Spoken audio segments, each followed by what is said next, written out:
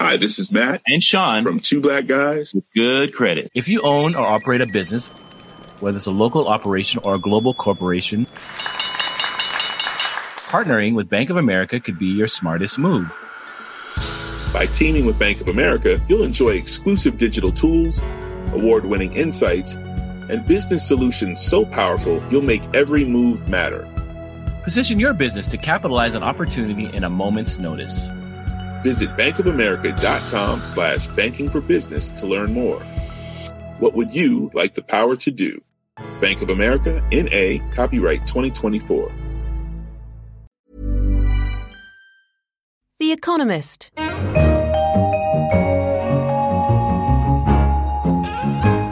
In London, this is The Economist, and you're listening to Babbage, a weekly conversation about science and technology. I'm Kenneth Cukier, the data editor. This is our first Babbage of 2016, so I'd like to wish all of our listeners a very happy new year. We've got two very diverse topics to kick off the year.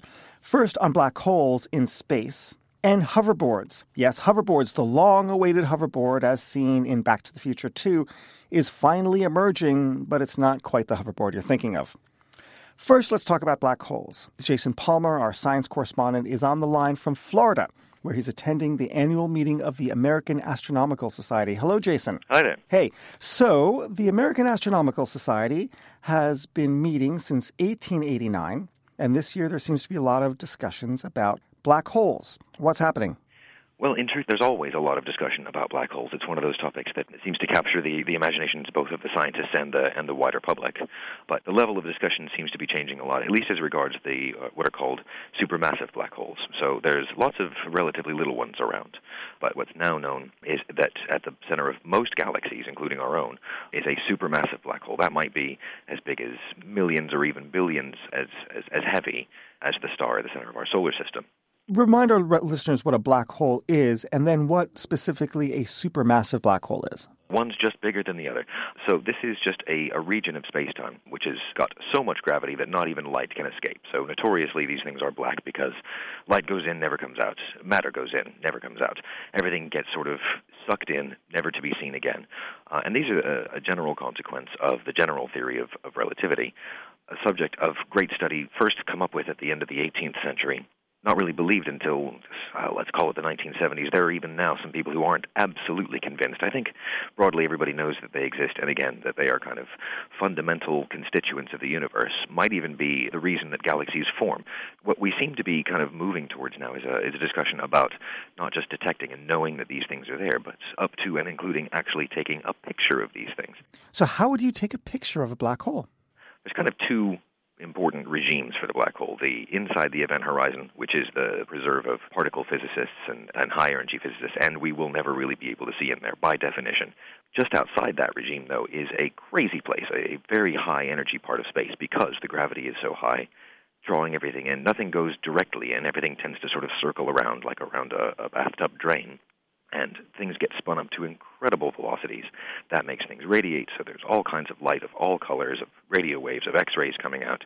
What people have learned over the last couple of decades, say, is exactly what that emission should look like. It turns out there are jets pointing out of the poles of these things. It's like a spinning sphere, not unlike the Earth itself. Out of the poles come these jets of X-rays. There's a donut of material around it. It's an incredibly active area, and at the center of it, only at the very center of it, which is a comparatively small area, is the actual sort of the blackness. What is the new thinking from the delegates at the conference? There's presumably new research that's coming down the pike.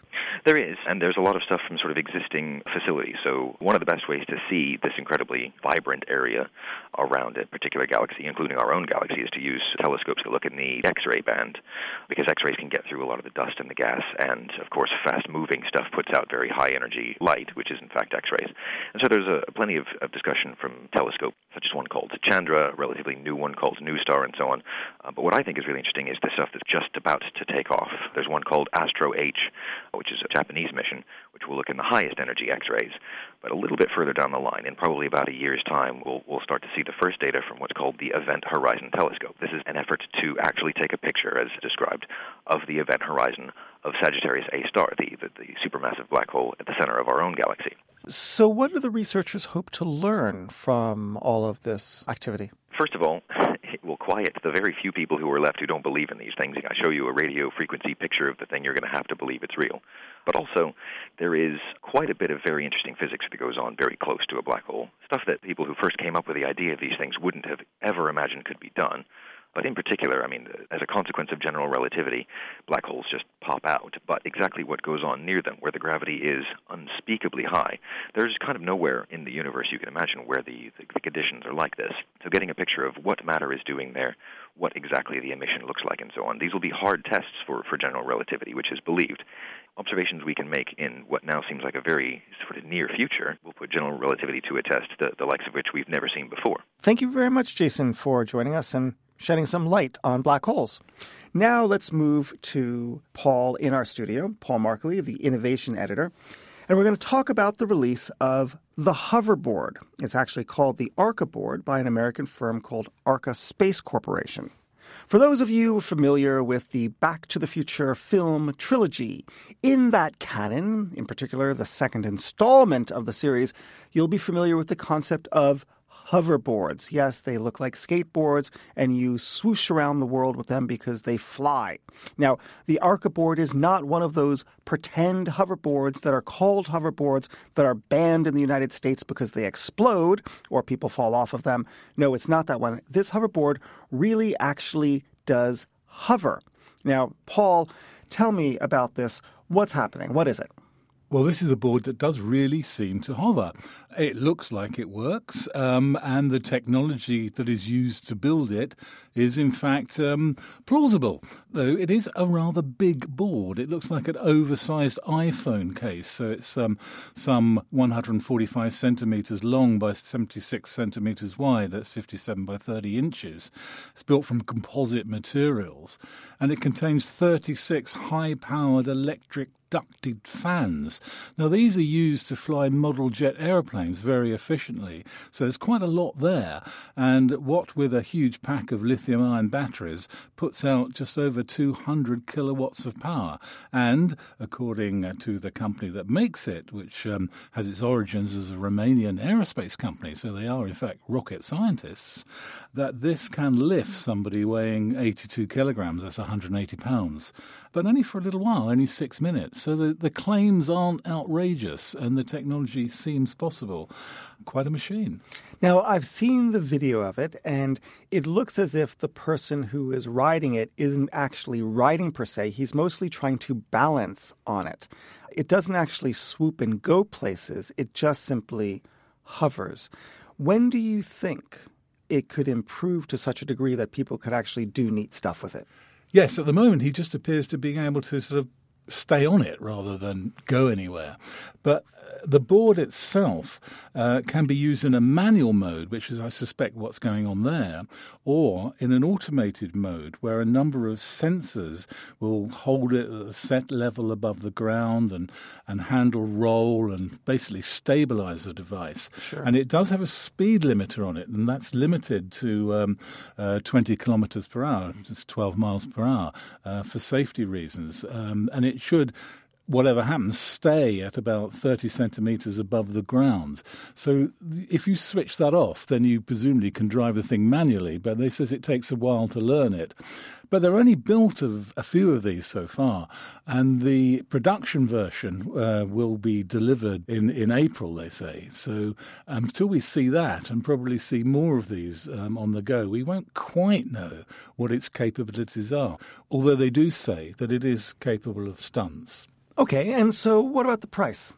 Well, that's another thing that makes this seem plausible. $19,900 to you, sir, plus an extra $4,500 if you'd like a fast charger that can recharge the lithium batteries in 35 minutes rather than the 6 hours that it would take if you plugged it into the wall. So again, not outrageous. Some would say very limited, very expensive, very clunky, and not high performance. But of course, that's how the smartphone began, and now they're almost ubiquitous. So you have lots of ducted fans and you have combustible lithium. What happens if you crash? Well, I guess it might hurt, which is probably why they recommend wearing safety gear. Lithium-ion batteries, really the problem is if those batteries are damaged. It's in a composite structure, so they could be protected. And often the problems that are caused, such as the problems with the ones at Christmas, which allude to be hoverboards and aren't, it's usually to do with faulty batteries and with faulty recharging techniques and rechargers. So the batteries are sensitive, but if they're looked after properly, charged and discharged within the levels they're supposed to be, they can be reliable and quite safe. And being an aerospace company and looking at the prices that they're going with, one suspects that, and indeed this company says, they're trying to use the best materials and the best components for their hoverboard. For me, the problem was this. I wasn't very good on a skateboard when it was terrestrial. I just think I'm asking for trouble if I'm going to go airborne. Ditto. Well, listen, Paul, thank you for joining us. That's a pleasure. And thank you, Jason Palmer. I'm afraid that's all we have time for this week. If you, the audience, have anything to say about this week's show, you can find us on Twitter at EconSciTech and on Facebook at The Economist.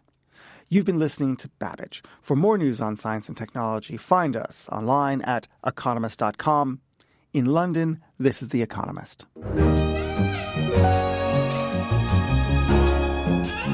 The Economist. Hi, this is Janice Torres from Yo Quiero Dinero. If you own or operate a business, whether it's a local operation or a global corporation, partnering with Bank of America could be your smartest move. By teaming with Bank of America, you'll enjoy exclusive digital tools, award-winning insights, and business solutions so powerful, you'll make every move matter. Position your business to capitalize on opportunity in a moment's notice.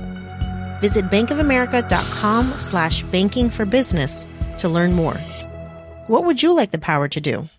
Bank of America, N.A., copyright 2024.